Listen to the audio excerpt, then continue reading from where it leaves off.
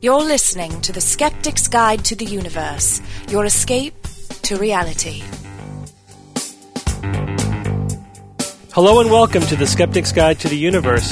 This is your host, Stephen Novella, President of the New England Skeptical Society, and today is March 21st, 2007. Joining me this evening are Bob Novella.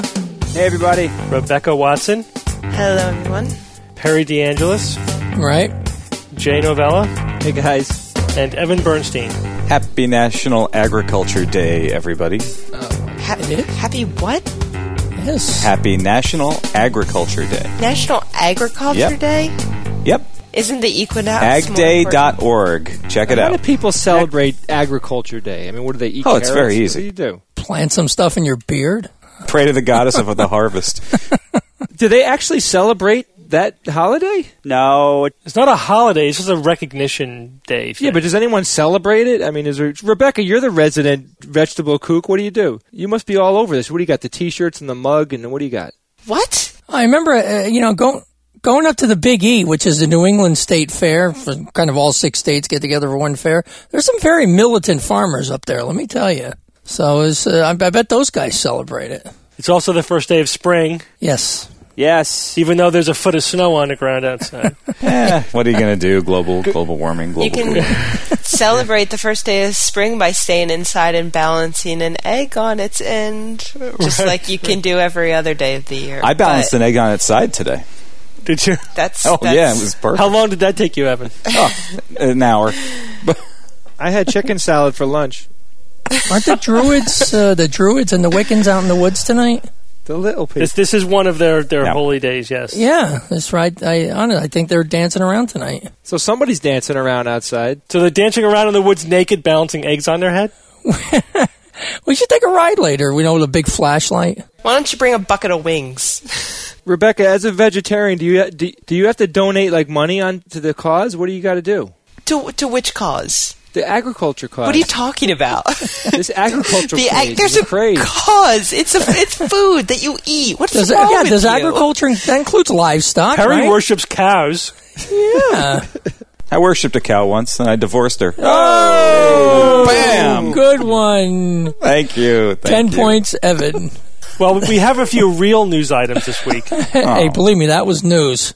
A meta-analysis of intercessory prayer has been published. I believe you blogged about this, Steve. Yes, I did. This is published by a guy called Hodge in the journal Research on Social Work Practice. This guy's name is David R. Hodge, and this is a meta-analysis of 17 studies of intercessory prayer. The meta-analysis is pretty much total garbage. The studies include both, some poorly designed studies, some better studies. What he does is he mixes together the outcomes. So we're looking at both, in vitro fertilization and, coronary bypass outcome. So completely different target diseases or situations. He also, one thing he does is if a study was looking at 5 or 6 or 7 outcomes, he kind of pools it all together to give one total score for the study. So each study ends up getting a number of how many people in the study were helped or not helped, and then he does a meta-analysis combining all of those numbers into one final number and showing that statistical significance, meaning that there was a statistically significant beneficial effect to being a target of intercessory prayer in all of these studies together. Now, the problem with using meta-analysis in this way is that you can't meaningfully combine studies that were looking at different populations and different outcomes. It's completely illegitimate to combine the various outcome measures into one total score. I've noticed, Steve, every time somebody comes up with a new meta-analysis, 9 times out of 10, it's crap. And so now whenever I see the word meta-analysis, even if it supports something that I know is a fact, I vomit a little in my mouth. Well, is it impossible to do good meta-analysis? No, it's just difficult. It's difficult. I mean, you have to know what you're doing. The purpose of a meta-analysis is if you have a number of studies that were conducted in a similar way that are looking at the same thing, you're looking at the same intervention for the same disease and the same basic population, and maybe each study has 100 or 200 or whatever subjects in the study, and they may have shown a trend one way or the other, or they were inconsistent results, you could pool those together as if it were one study with 300 people, and therefore you have a one more powerful, statistically powerful study to say, is there a net positive or negative effect, for this intervention? Doing a good meta-analysis is very difficult. You have to very carefully select the studies that you're going to pool together, and you have to be very careful with your statistics. What Hodge did is a very good example of exactly what not to do with a meta-analysis. He's combining studies that really should not be combined together. He is, basically smashing all of the different outcome measures together. He also is including some very suspect studies in his meta-analysis, most notably the Worth Columbia in vitro fertilization study, which has basically been totally discredited. The guy Worth, who basically did the research, has been shown to be a fraud, basically. So he's basically including discredited, fraudulent data in his meta-analysis. So it's clear that Hodge had a conclusion and then did the study to support his conclusion. Yes, I mean, he's written on spirituality and in counseling and social work practice before. I mean, this is clearly an interest of him. He's written the book called The Spiritual Assessment, a handbook for helping professionals. He seems to have a predisposition in this direction. Yeah, slightly. Right, but regardless of that, his methods are crap. I mean, that's the bottom line. This is a worthless meta-analysis. Now, if you actually read the study, which I did, he actually says some of the things that he should say in the discussion and the conclusion. He acknowledges a lot of the weaknesses that I'm talking about, although he doesn't talk about the Worth study, and I think that was an incredible oversight that he included a discredited study, and which completely contaminates his data. He doesn't talk enough about the weaknesses of his study, and he's somewhat conservative in the conclusions that you draw from it, although he always puts that positive spin on it, even though it was inconclusive. It always deserves more study and shows that there's something really to this. Now, of course, the press... I was going to say, it wasn't inconclusive according to the media. Right. Now, the media, they take all of this, they totally whitewash over all the complexity, and they say, study shows prayer really works. Right. I mean, that's basically the headlines that you see. Right. Even in the the Arizona State University, where this guy's from, their own press release is, "Does God answer prayer?" ASU research says yes. I mean, that's their own press release. Not maybe, not inconclusive, not the more conservative stuff that he sort of was obliged to put in his study. Otherwise, he probably wouldn't have gotten it published. Really, completely reprehensible misrepresentation of the data. And getting back just to a minute on meta-analysis, Rebecca, I mean, there was actually a really good study published in the New England Journal of Medicine, which I linked to from my blog entry on this. And they did a very clever thing. What the researchers did is they looked at meta-analyses for some specific question where in the intervening time since the meta-analysis was published, there was a large definitive trial looking at the same question.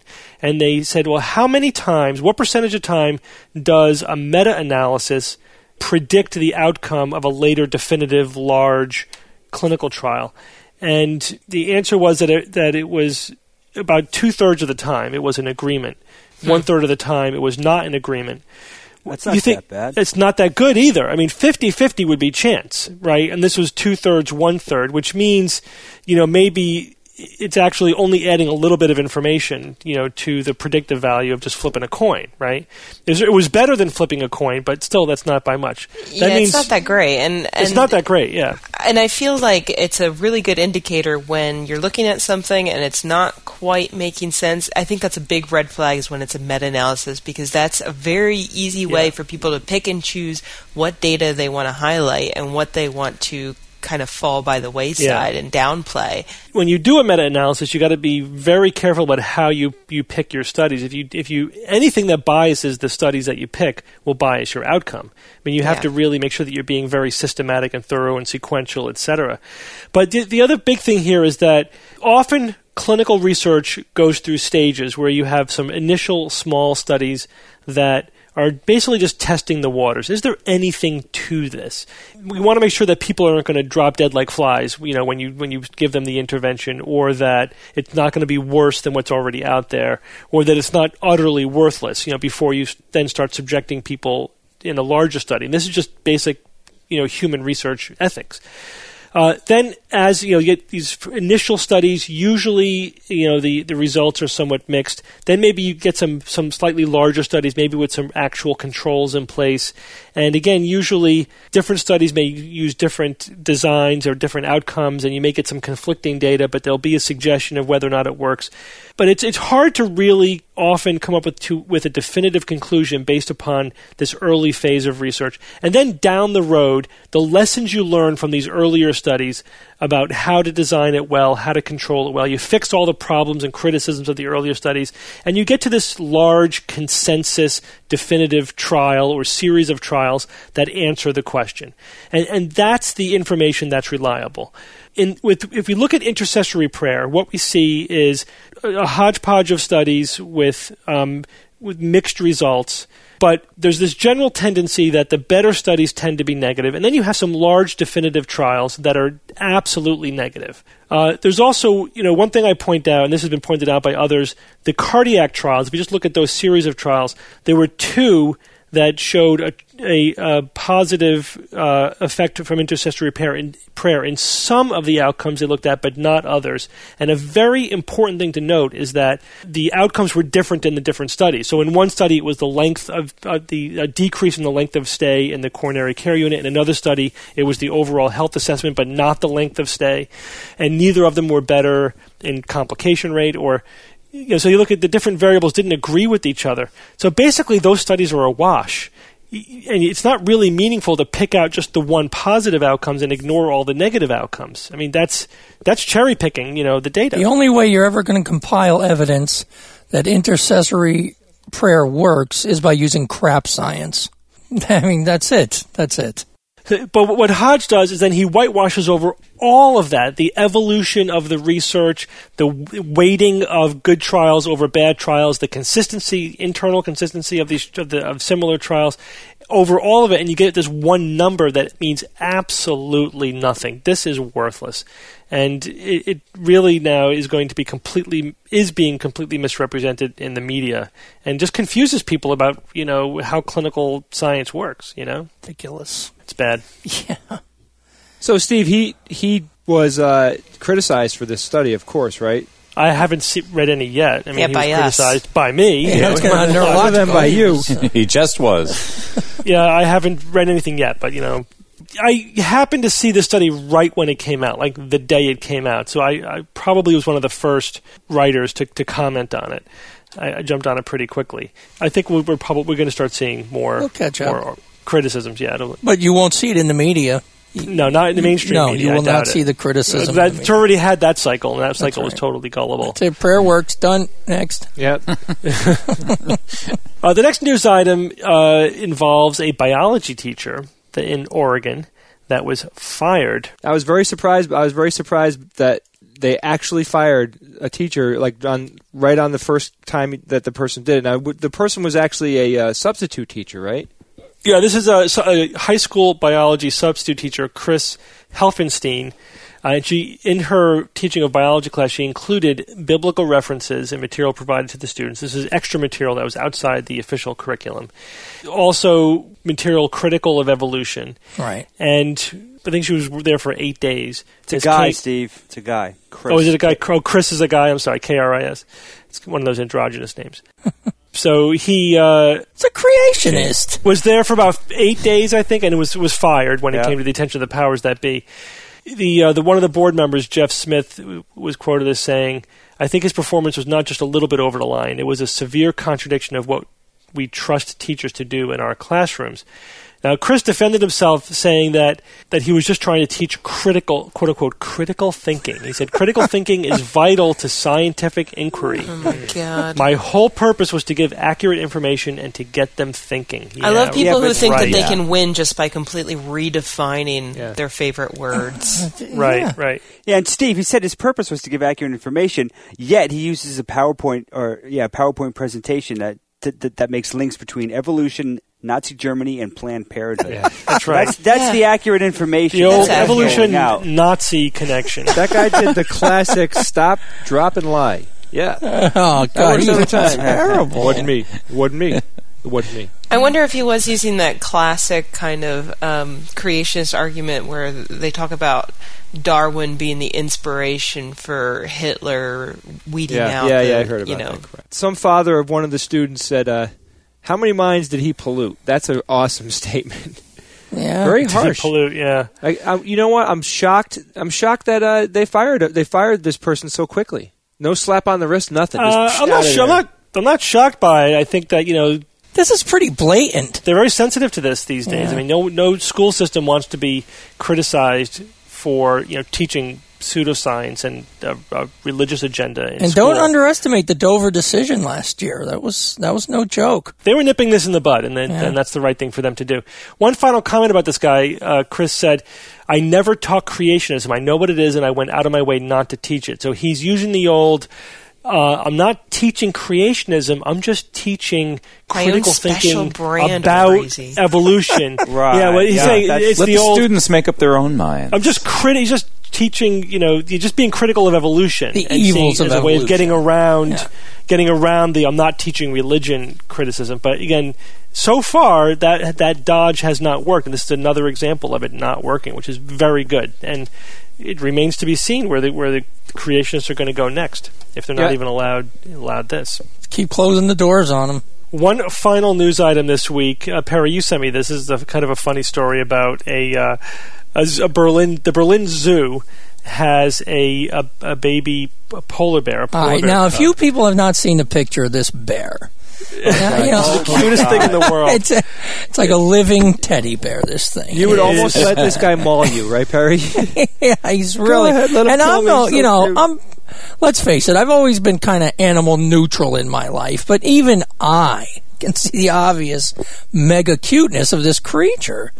Animal neutral? You gladly will eat any animal that... let's not get started with the vegetarianism again. Lady, please. I mean... You love animals with a little sauce. All right, now listen. So what Perry is saying is he won't eat it until it's full grown. Oh, okay. Or fully cooked. I don't eat bear. This bear newt was, he was born in the zoo, him and his brother. The mother abandoned them. The brother died. The zookeepers went in and rescued this bear. They named him Newt, and now they're raising him. And that includes bottle feeding him and cuddling him and so forth. Now, the animal rights activists, the spokesman in this piece is Frank Albrecht. He says, quote, "The zoo must kill the bear. Feeding by hand is not species appropriate, but a gross violation of animal protection laws." So his solution for this, because he thinks that feeding it by hand is not species appropriate, is to kill it. That's called the final solution. That's how he wants to. That's how he wants to address the problem. Not let's talk about a different way to feed it. Maybe we can put the bottle somewhere else. Maybe no. Let's go right to the lethal injection and kill the bear. He's an animal rights activist. He's a kook. What is he backing that up with? Like, what's his reasoning? They cannot domesticate a wild animal. Right. He's going to be humiliated. The bear's going to be humiliated. It's to protect his dignity. Because he's not being treated like a predator. Why even bring up the word domesticate? I mean, nobody's bringing this home and putting a bear bowl for this thing to eat. But why isn't he going to end up in a zoo? That's not even accurate. Well, domesticate is actually the wrong word anyway, because the domestication is something that happens evolutionarily over time. Yeah, of course. And you can't domesticate an individual animal. You can tame them, but you can't domesticate. It just shows the insanity of these people. A spokesman for the for the zoo, a guy named Schul, said polar bears are under threat of extinction, and if we feed the bear with a bottle, it has a good chance of growing up and perhaps becoming attractive as a stud for other zoos. Yeah, to help maintain the species. If it's going to be in the zoo, why do they need it to be so feral if it's in a zoo?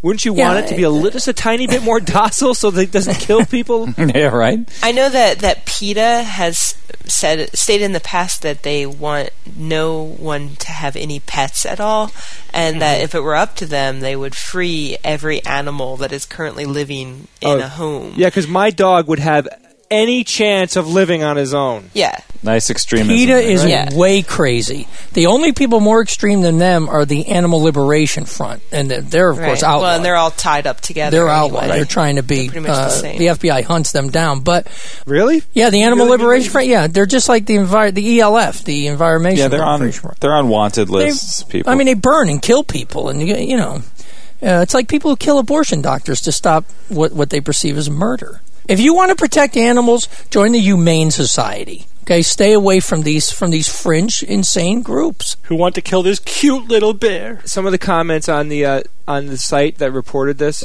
the people were saying things like, those stupid animal activists should euthanize themselves. Yes, that was basically the basically. consensus, Yeah. I almost had a hard time actually even believing some of these quotes. It just really made no sense to me. I mean, polar bears, with all the news about polar bears lately about them pretty much going extinct, some people saying that it's a done deal. They're just like walking dead animals at this point because there's really not much we could do at this point. So you have this going on. Then you've got this cute little polar bear, and because they don't want it to be humiliated, they're saying give it a lethal injection. I mean, does that even what? It just seems too well, first of all, extreme. the concept too extreme. that this bear is going to be humiliated because it's being bottle fed is ludicrous. It makes no sense to me. It's the same kind of people who put hats and scarves on their dogs and things like that. Worse than that. First of all, mammalian predators, they suckle, right? Yeah. I mean, it's not like these little baby polar bears are going out killing seals. That's right. They're suckling their mothers, right? I mean, it's the same thing, eating with a bottle. And they'll throw steaks at it when it grows up. Throw steaks at it. It's ridiculous. We'll have a link on our website, on our notes page. You've got to go there and look at films of this bear.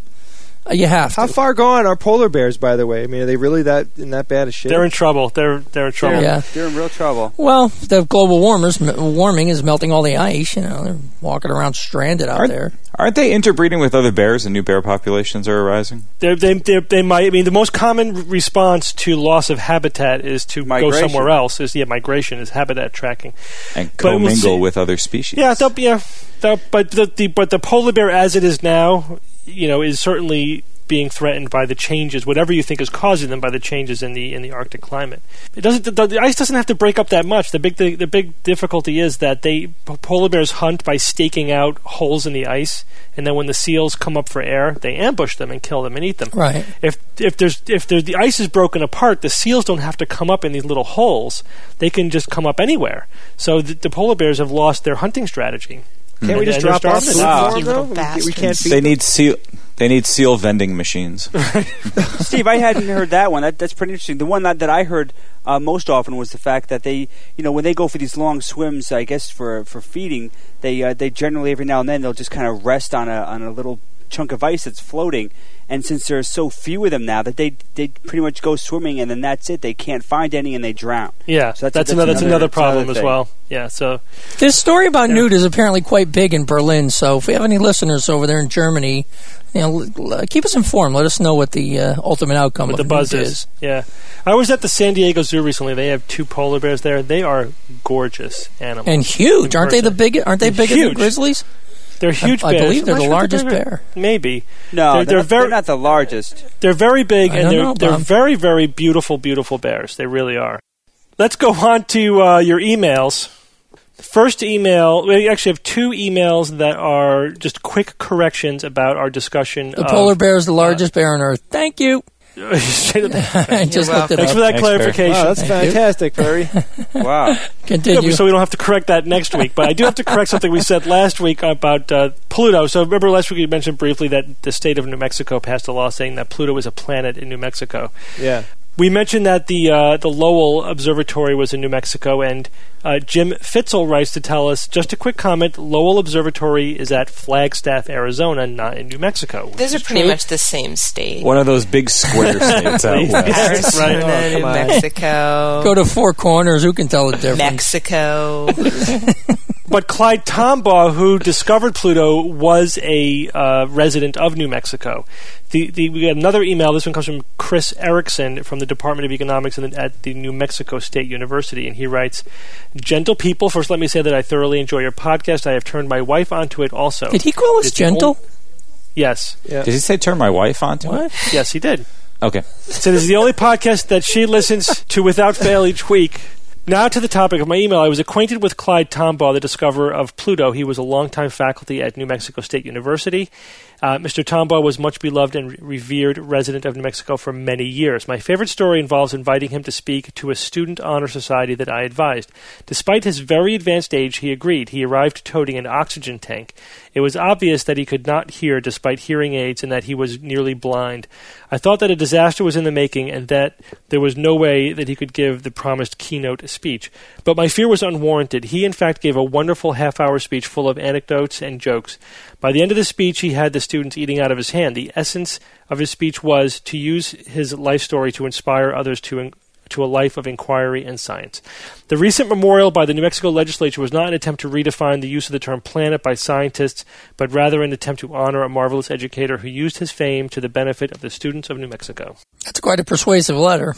Right. So just a personal story about Tombaugh. I thought it was very interesting. And, yeah, I mean, I figured that, the New Mexico legislature was trying to, honor their resident, Tombaugh, who discovered Pluto, not, affect scientists. I still think it's, it's confusing when you... Couldn't they find another way to honor just him? Build a statue. Do something else.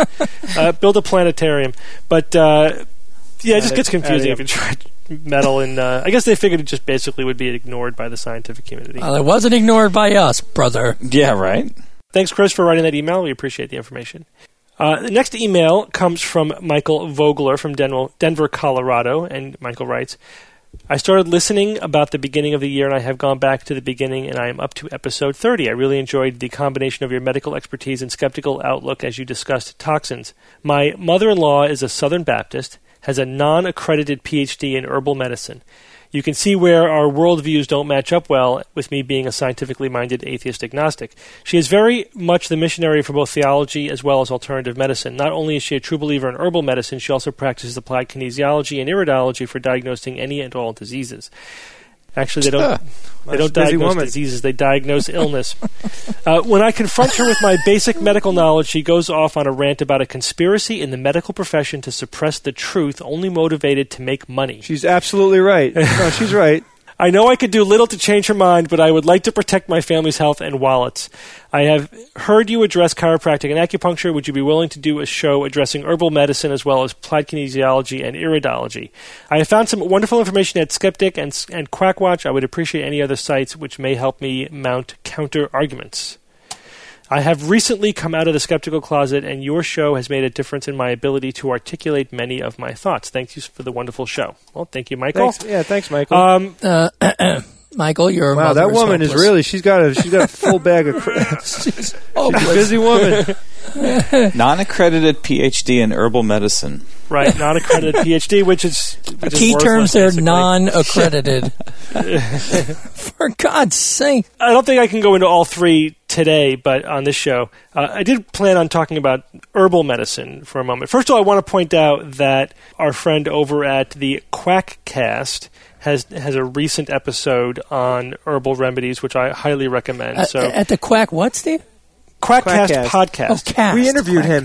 The Quackcast. Perry, we interviewed him, and he also I've listened to all of his episodes, and he goes into excruciating details. And from what he said on our interview, he said he actually writes out everything and he plans the whole thing out. So he's basically reading a paper that he wrote on the topic, and it's great. The show is very good. Very informative. Good.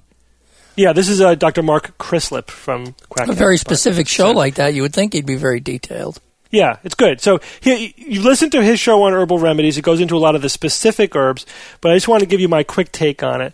The bottom line with herbs is that they are drugs. That's it. They're drugs. They contain chemicals, often many chemicals. Like the marijuana. chemicals have a pharmacological action in the body. Like tobacco. That is the very definition of a drug. Right, exactly. So there's nothing different about herbs from prescription pharmaceuticals or... They're all natural. Yeah. Right, the fact that they're quote-unquote natural is completely irrelevant. It has nothing to do with anything. Oh, yeah. I love that argument. They're actually, in my opinion, they're very bad, dirty drugs.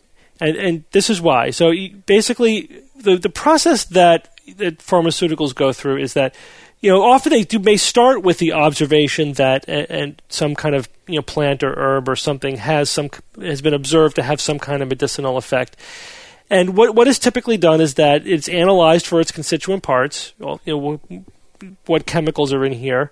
The chemicals are isolated, identified, and studied individually. And some of the things that we learn about them is the so-called pharmacokinetics, which is basically what they do in the body, or how the body affects them, and their pharmacodynamics, which is basically what they do to the body. So, are they cleared by the liver? Are they cleared by the kidney? How does a dose translate into a blood level? What's the half-life?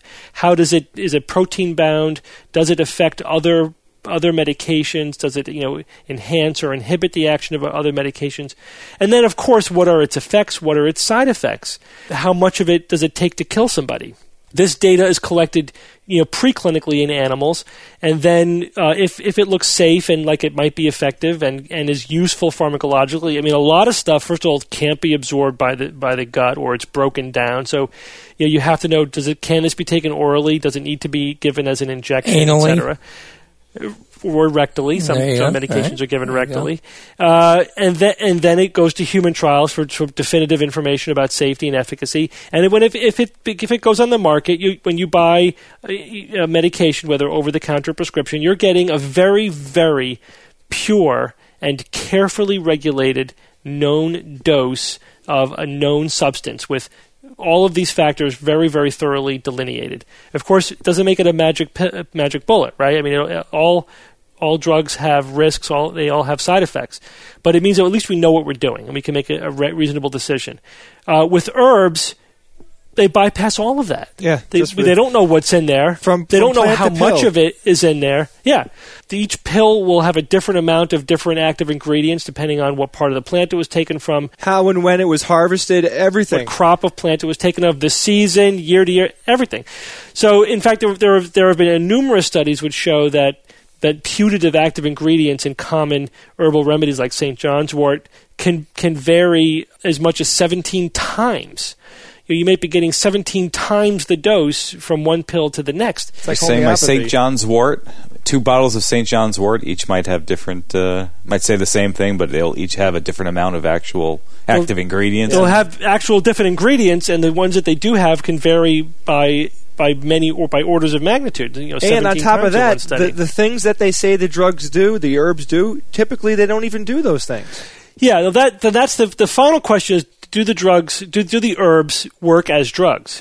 But the thing is, like a lot of alternative, like homeopathy and whatnot, we could say these are flawed in principle. They can't possibly work. You could be very definitive about it. The thing about herbs is they are drugs. They could actually have effects in the body. They actually might do something.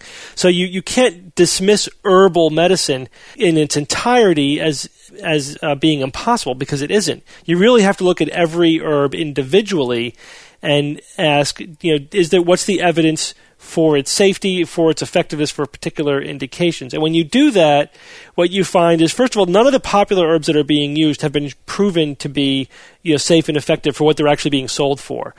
Many of them have been shown definitively not to work at all for what they're used for. Like, my favorite example is echinacea for colds. It doesn't work at all. Then St. John's wort, which I mentioned, it's a little bit different. There's some actual active ingredients there that plausibly might have some antidepressant effect, but they exist in a very low and variable dose. It's been shown not to work in major depression. Yeah, I even had my St. John's wort frozen off. But Steve, this speech of yours, which is wonderful and nice and good, is not going to move a woman like this guy's mother one iota. You are, after all, an accredited medical doctor. You are the poster child of the conspiracy. Yeah. It's all for the money. Why are they going to believe you? I go to all the meetings. I get my weekly check. But you get my point. They're just going to say you're in the pocket. You're in the, Yeah. But we're not talking to her. We're talking to her son-in-law and trying to arm him with some information on how to battle her. Perhaps her Southern Baptist sensibilities will kick in and trump everything else. This is the mother-in-law? Perry, we're all well aware of what you're saying. You're totally right. But, the people that listen to our show aren't these people. It's people that want to get this information so they can go and use it in their lives. I know, but the guy's right. They want to help their family. The guy's trying to move her. I don't know. Is it the mother or the mother-in-law? It's a good question. Mother-in-law. Mother-in-law. It's the mother-in-law. In that case, abandon it. Just let it go. Don't touch it. Don't go anywhere near it. The next time you go over for dinner, you keep your mouth shut. But his point is that the mother-in-law is preaching to the extended family. Yeah, right. He wants to protect his You're wife. a hypocrite, by the way, Rebecca. Hey, man. I don't mess with mother-in-laws. Just get the add-on bubble like the back of the mothers-in-law, I should Jetsons car and put the mother-in-law back there. The mother-in-law bubble. But he needs information to defend his family from this quack Protecting mother-in-law. the rest of the his. family is good. Yeah. Yes. So that's legitimate. Don't do it around the mother-in-law, though, because and actually now I'm being serious. The best way to combat it is not to attack the mother-in-law in front of the rest of the family.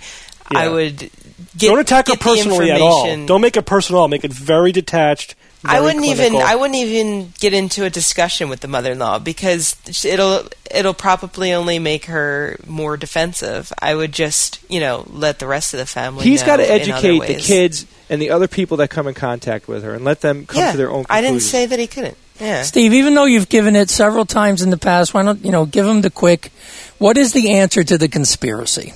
What do you say when they pull out the conspiracy? The answer is Steve drives a shitty car, okay? If he was on the take, if he was making side money, Steve would be rolling with class. But he's not, so there it is, all right? No, instead he's in a POS. Yeah, I'll have a link to an article I wrote about it that goes into the discussion in depth. I mean, I focus a lot on the cancer cure conspiracy, which is abject nonsense, that doctors are hiding a cure for cancer. But it's the same kind of arguments would apply to any sort of medical industrial complex conspiracy nonsense. It's not a monolithic entity. Is I guess the bottom line is that the medical care is multiple institutions, multiple different kinds of people with different jobs and different interests and et cetera. And academics who actually control the standard of care aren't on the take. They don't make money for practicing medicine. They're generally poor and salaried like me. So there really is the conspiracy theories are based upon really a naive sort of view of what the medical establishment is, how it's even constructed. We have an interview this week with Robert Lancaster, so let's go on to our interview.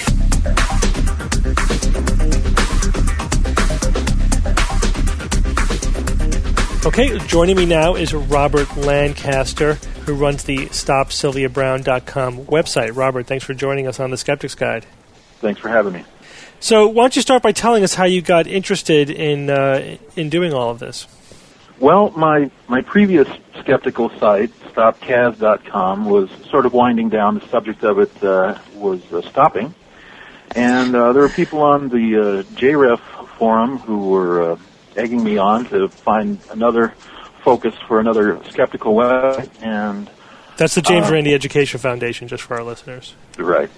Sylvia Brown was always near the top of that list, but the more I looked into her behavior, the higher on the list she became until she was definitely the focus of my next site, and that's what the Stop Sylvia Brown site resulted from. And Robert, maybe just for our listeners, they might be interested in hearing a brief bio on your previous Stop Kaz site. Can you tell us just a little bit about Kaz and what went on there? Well, Kaz DeMille Jacobson is the woman, and she's a woman who spoke at my mother's church a few years back, and she had a very hard-to-believe story of wealth and fame and culminating in her having been in the North Tower of the World Trade Center on 9/11/2001 when the attack happened, and that she escaped heroically after being trapped in an elevator, in a burning elevator shaft. And the story went on, and my mother told me this story, and I found it extremely hard to believe, and started doing research on the woman, because she was going to be speaking at my mother's church again soon, and found out that none of her claims had any sort of a basis on the web, and the website became, what was the result of that research? And what ultimately was the outcome? Was she discredited and just faded into the woodwork? After seeing how much was up against her, I hate to say this, but it appeared that she faked a suicide attempt. There was a television show in Australia, which is where she was at the time, who was doing a report on her. And the night before it was to be broadcast, she checked into the emergency ward, supposedly having attempted suicide, and they pulled that episode, and it was never shown. But from that time on, I have heard no more reports of her speaking in front of churches with her 9/11 nonsense.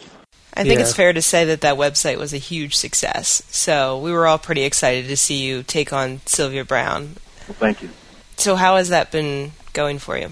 Well, it's been an interesting ride so far. I've got several articles, more than a dozen articles up on the site, and talk about some of her spectacular failures on the Montel Williams show and elsewhere. And I've been getting a lot of traffic and a lot of response, and most recently I've been getting response from within Sylvia's camp, actually. Really? What have you been seeing from them? Well, first off, back in February, late January, early February, I'm mixing up the timelines, but at some point, one of her attorneys notified me that I needed to take the site down because the name Stop Sylvia Browne used the words Sylvia Browne, which she had trademarked, and they were trying to bully me into taking the site down, saying I was infringing on her trademark, and that was nonsense. And I got a lawyer who wrote up a letter saying it was nonsense, and I put both her attorney's letter and my attorney's letter up on the site, and I have yet to hear any more from that attorney since she received my attorney's letter.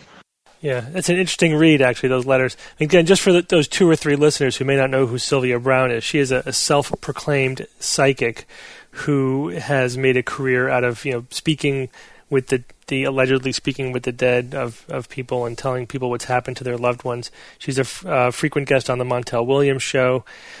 She has been a foil to James Randi and other skeptics. James Randi has his Sylvia Browne clock on his website because marking the time over which she has refused to take his challenge, as she said that she would, on television. So, and we've talked about her a lot on our program before because she is the psychic du jour, if you will, and she's pretty sleazy. And I think that this so-called slap suit that she threatened you with is a pretty good indication of that. I mean, she trademarks her name and then tries to use that as a basis to say that but I guess nobody can refer to her now unless she approves it, because if you referring to her is infringing upon her copyright. I recently started to discover that I'm not the first that she's done this with, and in fact she has shut down a number of her fan sites over the years because she doesn't want people teaching her philosophy. It appears, from what I'm hearing, and I'm writing an article about it, that similar to what Scientology does, she doesn't want anyone else showing any of her scriptures. She wants you to buy them from her, basically. Mm-hmm. And so it's money-based, of course. I can't see any other name for it, but she has shut down a number of fan sites and forums that discuss her because they end up talking about her Novus Spiritus Church and her supposed philosophy, and she doesn't want that. And she shut a number of them down, and in fact, I was told today that she shut another couple down today. I haven't verified that. But recently, a fan site has opened up that she is supporting, and that's GoSylviaBrowne.com. It's a direct response to mine, and in fact, in part, looks like a satire of mine, but there's some question as to if the person who's running that is actually a fan or is somebody with direct connections to Sylvia Browne, and that's something I'm working on another article about. Have you considered having your lawyer contact Go Sylvia Browne for copyright infringement? That was one of the things I considered, but I try not to put frivolous lawsuits out there. Oh, right, that's right. You're on the good side. I forgot. I try. Robert, why is it that she can't affect your site? Legally she can't shut you down, right? Correct. It's a matter of freedom of speech. Anyone has the right to put together a site that's critical of a public figure or a product or a company, and use that person or product or company's name in the name of their website. It's freedom of speech. And her trying to shut my site down is what they call a SLAP. It's a strategic lawsuit against public participation. It's trying to shut someone up is basically what it means. And there are laws that prevent that. And luckily, California, the state in which both Sylvia Brown and I live, has some pretty strict anti-SLAP laws in place to prevent people from filing or from successfully filing this very type of lawsuit that she tried with me. So she just had her lawyer send you a letter to try to muscle you a little bit. Exactly. I would imagine if the lawyer's worth anything, she knew that it was just a bluff. But, it was a cheap bluff, and it might have worked, but it didn't. Well, if you need any thug power, give me a call, man. I'll come right over. Appreciate it. I don't know. Have you ever seen Robert? He's a pretty intimidating-looking guy. Very mild-mannered on the podcast, but, in person. Now, Robert, Sylvia has had some pretty astounding failures on the Montel Williams shows and other shows, and we've mentioned some of them on our show before. But in your experience, what's been her one or two most spectacular failures? Well, the one that was probably the most dramatic and has gotten the most press was her having told the parents of Sean Hornbeck, the boy who was missing for 4 years and recently turned up alive. She told his parents on the Montel Williams show a few years back that he was dead. And my site was the one to break the news that she had a connection to the story. And in fact, it went up on my site the day that Sean Hornbeck turned up alive. Mm-hmm. And that caused a lot of press attention, including the New York Daily News and the Howard Stern show, and eventually the Anderson Cooper 360 shows that got her a lot of undesirable attention. And can I just say to anybody in the audience who hasn't seen that, go to YouTube and try to find that Anderson Cooper clip. I know it's surfing around, and it is so much fun. That one, and he also did a follow-up after he had Robert on with Sylvia's, was it her press agent that was on, Robert? Do you know? I believe it's her business manager. Okay, yeah, and he just he tore her a new one. It was really great to see. Yeah, it's so awesome to see Skeptics getting more prominent in traditional media like that. Robert, how active is she? Does she have her hands into a lot of different things? Well, she has her church. She has self-hypnosis classes. She is on the Montel Williams show every Wednesday, twice a day, I believe. They have a new one and a repeat usually, or sometimes two repeats. She's occasionally on Larry King. She has her church, Novus Spiritus, that seems to be avoiding paying taxes, if you ask me, but I don't know that for certain. Oh, man. She makes a lot of money. She's got somewhere in the neighborhood of 40 books that she has written, a lot of them bestsellers. She charges $750 for a 20 to 30 minute phone reading, and she claims to do 20 readings a day, 6 days a week. So you add that up, and that's a lot of money. Yeah.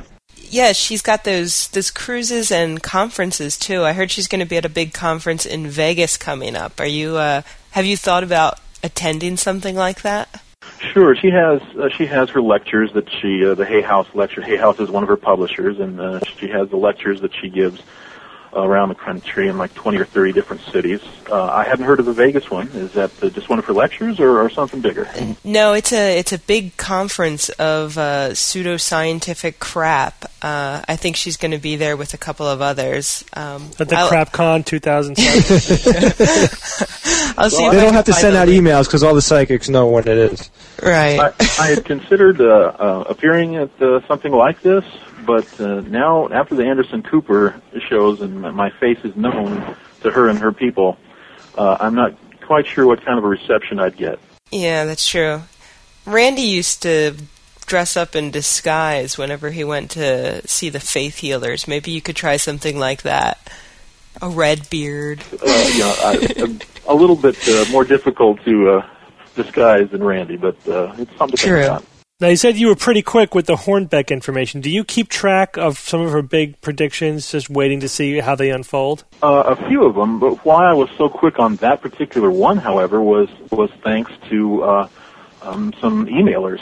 I had just gotten home from a day's work and checked my email before hitting the sack, and there was an email saying that she had indeed been involved in the Sean Hornbeck. And I had just gotten home. I hadn't even heard of Sean Hornbeck. Yeah. Turned on the news and went to CNN.com and then started the searching and put together an article on it pretty quick and got it up on the site and within a couple of hours, and thought that would pretty much be the end of it, but it really took off from there. Yeah, that's one of the great things about having a net presence is that you can have 1,000 eyes and ears out there, yes. And you become a clearinghouse for information, Yeah, and you publish the news immediately. Right. That was one of the main hopes I had with the site. That's the way that the Stop Cats site ended up working. People who knew of her and knew of some of her shenanigans would email me, and I was hoping the same would be true of the Sylvia Brown site, and it has been. I've almost every Wednesday I get emails from people saying, "Did you see what she said today on my cell phone?" God, I didn't know she was on that show every freaking week. I mean, God. Every Wednesday. Yeah. I just found information on that Las Vegas conference, so if you're interested, Robert, it's May 5th to May 7th in Vegas. It's called I Can Do It 2006, and it has Sylvia and Doreen Virtue, Ph.D., spiritual clairvoyant, Carolyn Meese, spiritual teacher, and a whole laundry list of weirdos and whack jobs. So I can poop by myself. Yeah. Sounds like loads of fun. Hey, Robert, I also read on your site you actually you interviewed her former husband. One of her former husbands, yes. How many does she have? Oh, I believe it's 4. Oh, my God. Are you working your way through them all, or are you going to try to get her other 3 next? The other 3, one of them is just so long ago, I don't think he'd be of much use. But the others, one is Dal Brown, where she got her name Brown, and he's the one that they went up under fraud charges together for that mining incident.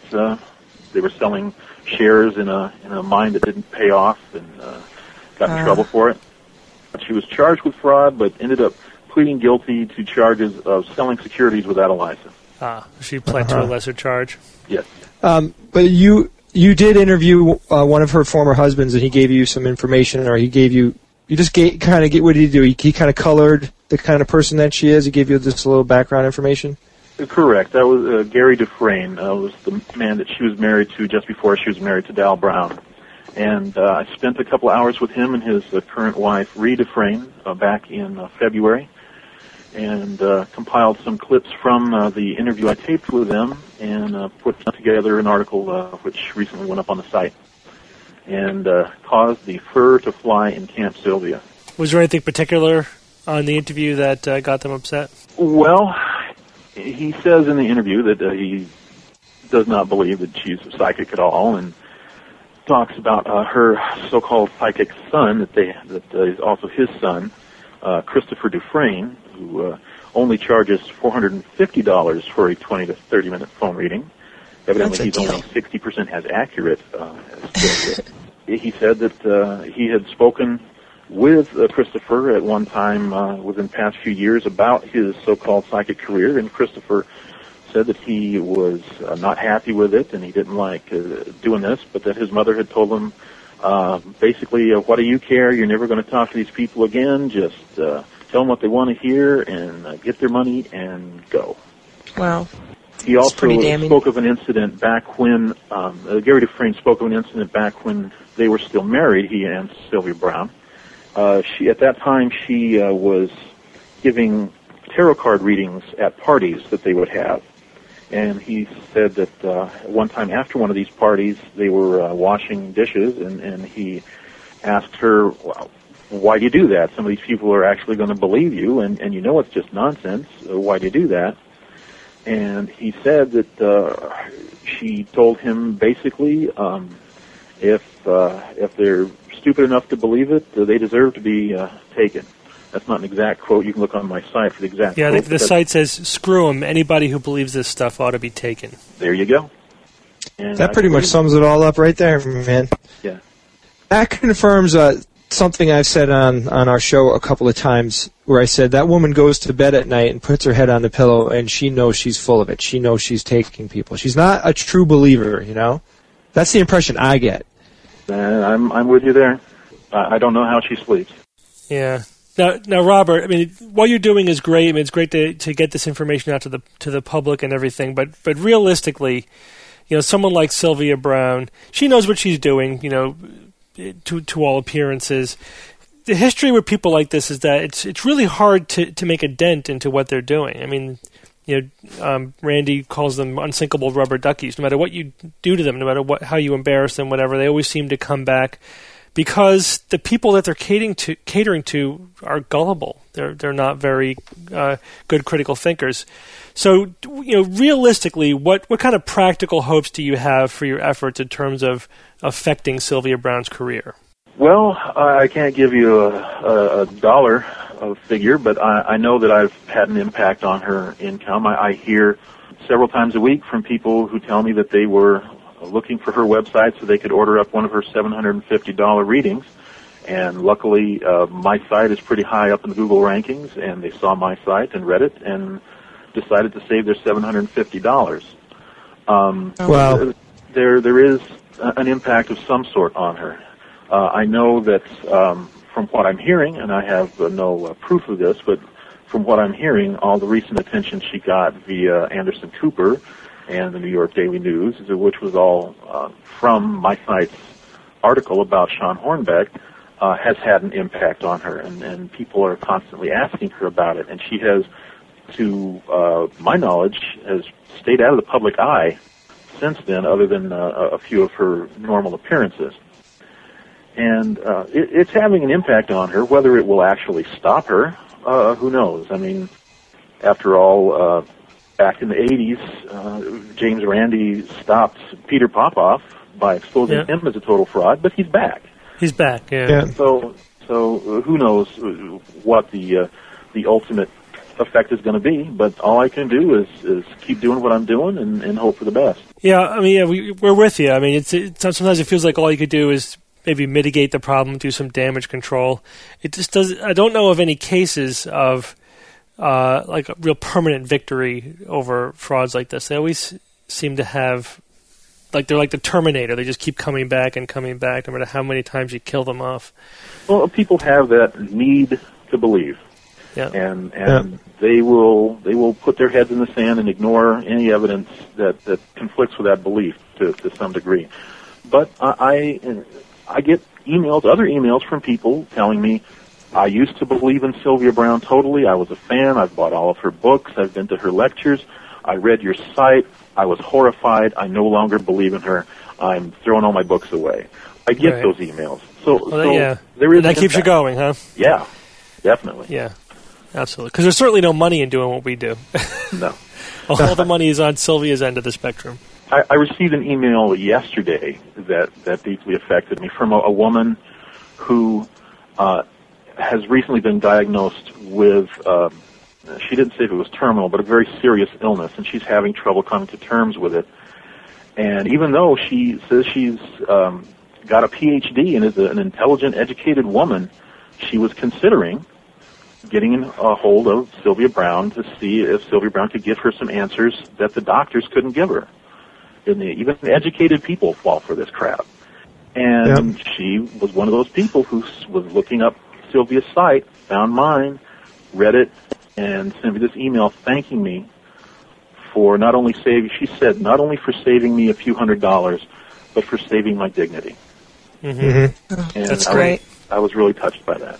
Yeah, I think that's, again, one of the things I noticed, doing what we're doing, even before the podcast, is that because of the internet, you can have a huge impact on individuals, because people who are seeking information, at the time they are seeking specific information, you could be, you can come up on the search, and you could provide them that critical bit of information they need to basically just wake up to reality a little bit, to keep them from completely going down the rabbit hole.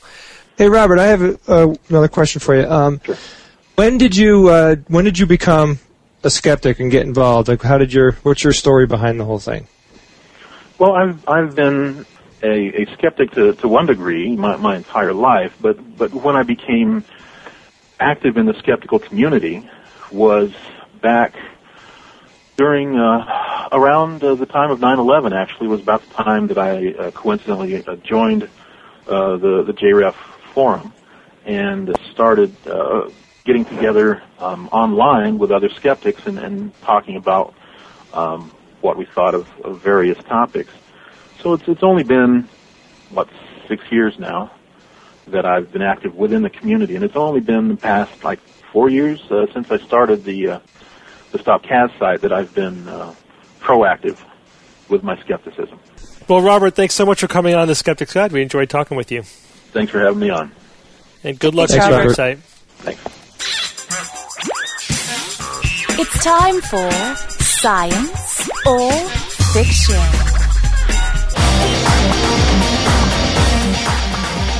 Each week, I come up with 3 science news items or facts. 2 are genuine and 1 is fictitious. And then I challenge my challenged panel of skeptics to tell me which one is the fake. Hey. Now, this your announcement there of this week's Science or Fiction, Steve, reminds me of something. Really? I was checking out the SDUfans.net page by Mike there. Puts that together. Does a lot of work. I had just discovered recently that if you click on the podcast list, if you click on each episode, it opens up a fact page. Very funny. Has all quotes in there and facts about the show. I didn't even realize that was there at first. And I can certainly see that he puts a lot of work into that. We talked about it last week. I just discovered that. Now, shut up. Harry's a little slow. In his post today, he specifically goes out of his way to root for Jay over me in the Science or Fiction rankings. All right. He says, "Go, Jay. You're almost overtaking Perry." I am therefore withdrawing all support from Mike. And will no longer have anything positive to say about him. Okay. Poor Mike. Thank you. Okay, so Perry, what this boils down to is you're jealous because one out of the 15,000 listeners we have right now, one of them likes me, and he and I are buddies. Who do you got? You had Luna. You had the first fan. You had the very first fan. All right. Anyway, let's go on. Are you ready? Stop delaying the inevitable. Here it comes. Number 1. MIT nuclear power expert warns that the U.S. is running low on uranium to fuel its nuclear power plants. Item number 2, scientists have identified a specific brain structure that, when damaged, removes any emotional inhibition of killing others. And item number 3, a new study shows that following breast augmentation surgery, women report lower self-esteem and sexual satisfaction. Perry, you go first. Well, the second one sounds perfectly reasonable. I mean, you change your brain and all kinds of crazy things happen to your behavior. The first one was we're running out of uranium? Yep. Yeah, okay. I mean, it's pretty rare and hard to make.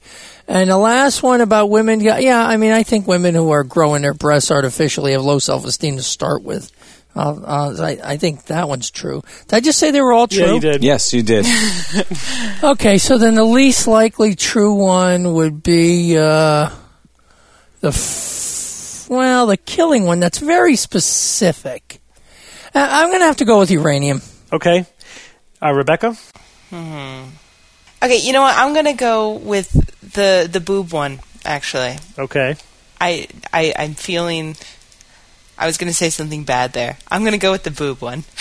The lower self-esteem following breast augmentation. Yeah, I'm thinking that seems really natural, so to speak, but I think that's false. Yeah, that Anna Nicole was swimming with self-esteem. Jay? Did you have an aneurysm? I'm still debating over Right. here. I think I remember touching or reading these breast implant situation over here. I'm not sure which of the two. How are yours working out, Jay? USA running low on your... pretty good. I got baloney tits. Oh, my God. Oh my God! The USA running low on uranium. I'm not going with the breast thing. I'm going to go with the USA running low on uranium. I don't think that's Okay, Bob. Where the hell do we even get our uranium? I don't. Uranium or us. He said We the mine it. reserves. They mine for it, Bob. I don't think we have much of in way of reserves. I could be totally wrong. It's just totally striking me as out of whack. Even though the other ones don't sound very likely either. But I'm going to go with uranium. Okay, Evan.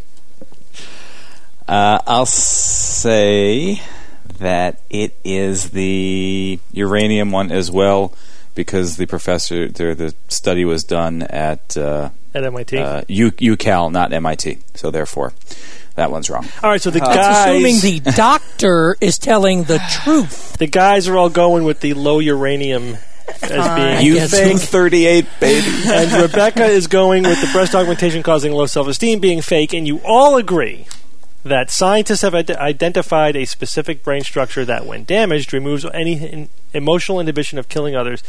You all believe that that is true, and that is, in fact, science.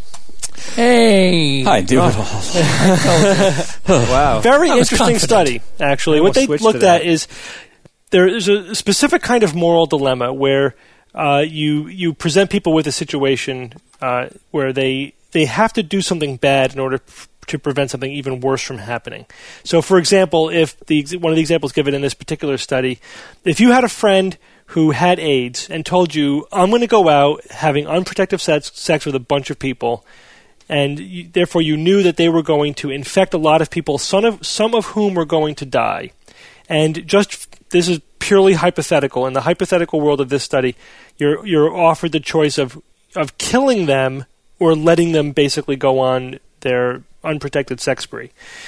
What would you do? You can't just report them. You got to kill them. Again, this is an artificial hypothetical in order to Okay. force this moral dilemma. There's Right. other ways. There's a lot of questions that basically give you the same choice, where you can kill somebody directly in order to prevent them from killing a lot of other people down the road. So if you did any kind of cold calculation about the situation, it would make sense to kill the one person to save the many people.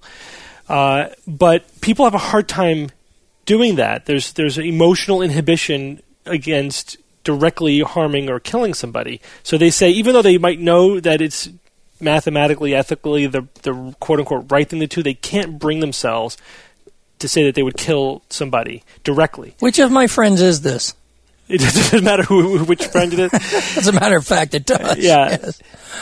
For the purpose of the study, fact. it was a hypothetical friend. Oh, I see.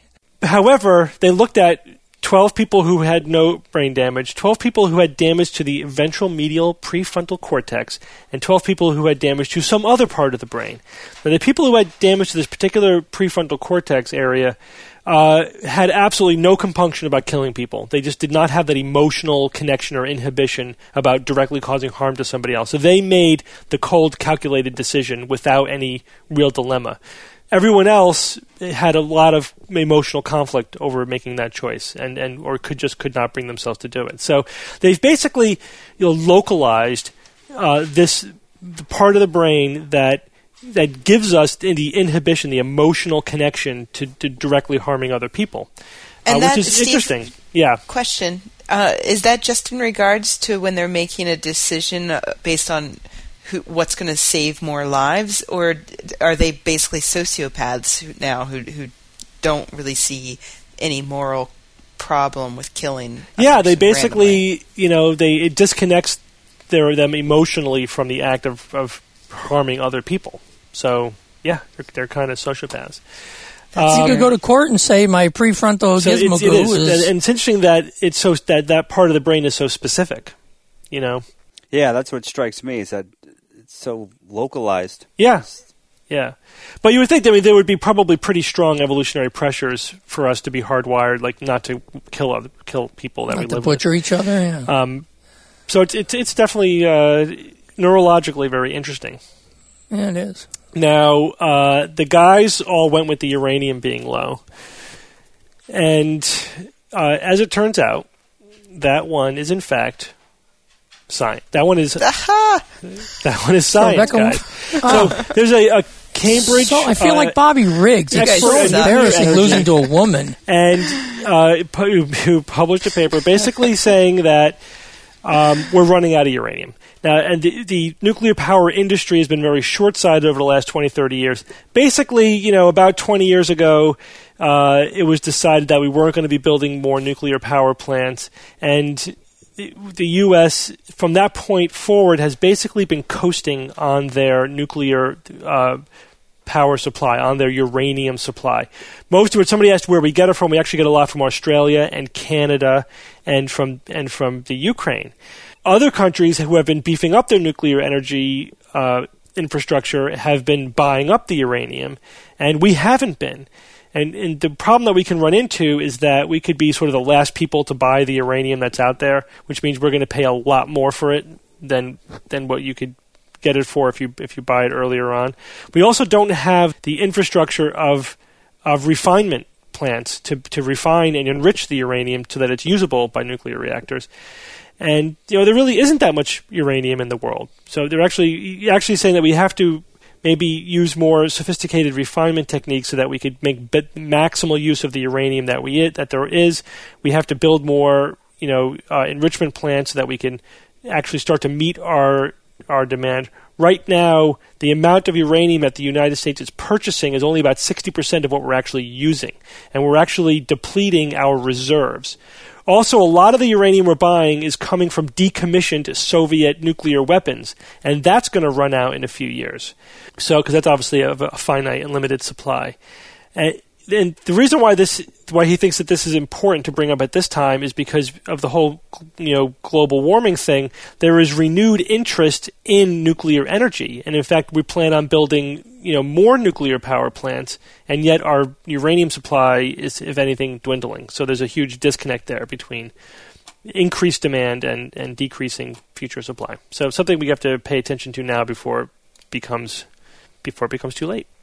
Which, of course, means that Rebecca stands alone in being correct this week. New study shows that following breast augmentation surgery, women report lower self-esteem and sexual satisfaction is fiction. Now, Rebecca may have had an advantage here being a woman, but I feel like Bobby Riggs. I have to say that this is one of the first ones in quite a while that I've had to just totally guess. Yeah.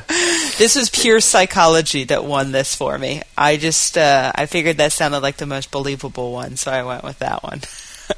You've got me again. Actually, the study shows that women experience increased self-esteem and increased sexual pleasure and desire following breast augmentation surgery, the exact opposite. This was done by a... Because there's more guys banging them. Well, yes, Perry, because there's more guys banging them. That's why. What did they do it for, Rebecca? Don't get snide with me. What they have breast implantations for? God forbid if a woman should ever improve something for herself. Actually, a lot of them do it because they have low self-esteem or because they think that it will enhance their self-esteem, and in fact, it works. But it's also true that I think when women think they are attractive, that makes them more sexual. So that's sort of a component of female sexuality. So just the fact that they felt that they looked more attractive made them more interested in sex and made them enjoy it more. I have to say that this does go in the face, though, of some previous studies that have shown that... I mean, there are previous studies which show that women who seek this kind of cosmetic plastic surgery have esteem problems to begin with. This one was specifically looking at the baseline before the surgery and then 3 months later seeing what was the change in their self-esteem. Does the Skeptics Guide officially support breast augmentation now? Or? It's I think we're you know it, brother. We're agnostic with regards to breast augmentation. Neutral. Yeah, and you know what? You'll all probably be agnostic for the rest of your lives concerning breast augmentation. Devin, can you tell us last week's puzzle? Yes, I will. All right. If you take the 9th, the 22nd, the 8th, the 20th, and the 18th, and put them inside a vulva, We've worked What in do you breasts have? and vulvas in the last 60 seconds of the podcast. A new high. And there were some interesting posts. It was a Yeah, it lot was of fun funny this week. reading everyone's commentary. Did anybody so get it? thank you all for contributing. However, yes, Mr. Smuel L SMUE. Can we get some pronounceable names on the forums, please? However you bring, it would be nice. How about like if Frank you or could, something? But Smuel, Probably an anagram. And what was Smuel it? got it. That a Jesus fish. Jesus fish. Wow, what?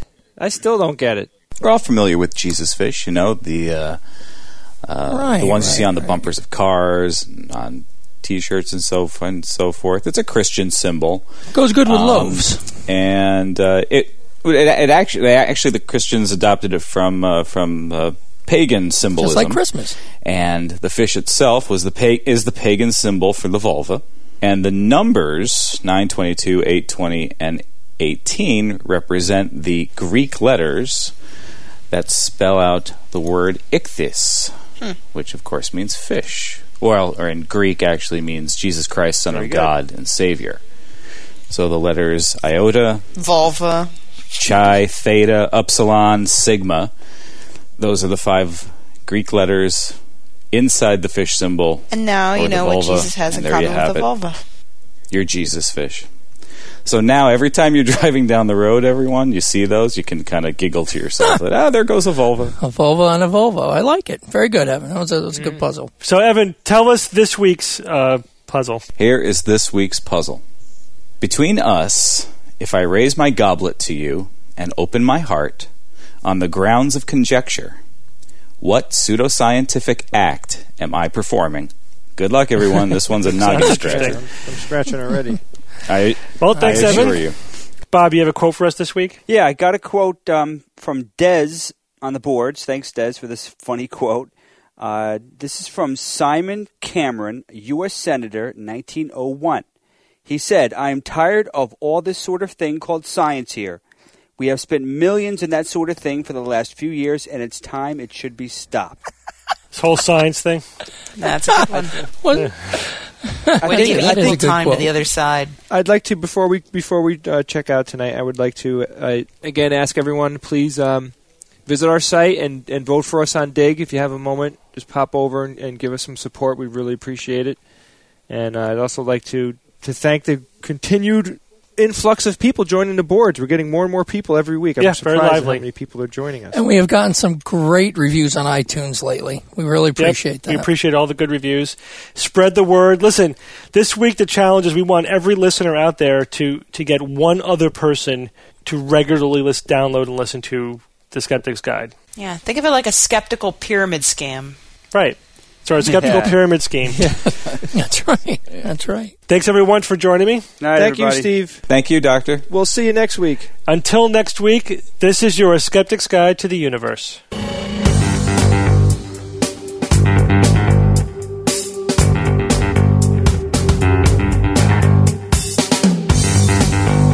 The Skeptics Guide to the Universe is produced by the New England Skeptical Society in association with the James Randi Educational Foundation. For more information on this and other episodes, please visit our website at www.theskepticsguide.org. Please send us your questions, suggestions, and other feedback. You can use the Contact Us page on our website, or you can send us an email to info@theskepticsguide.org. Theorem is produced by Kineto and is used with permission. Days, problems, proof, endless delays.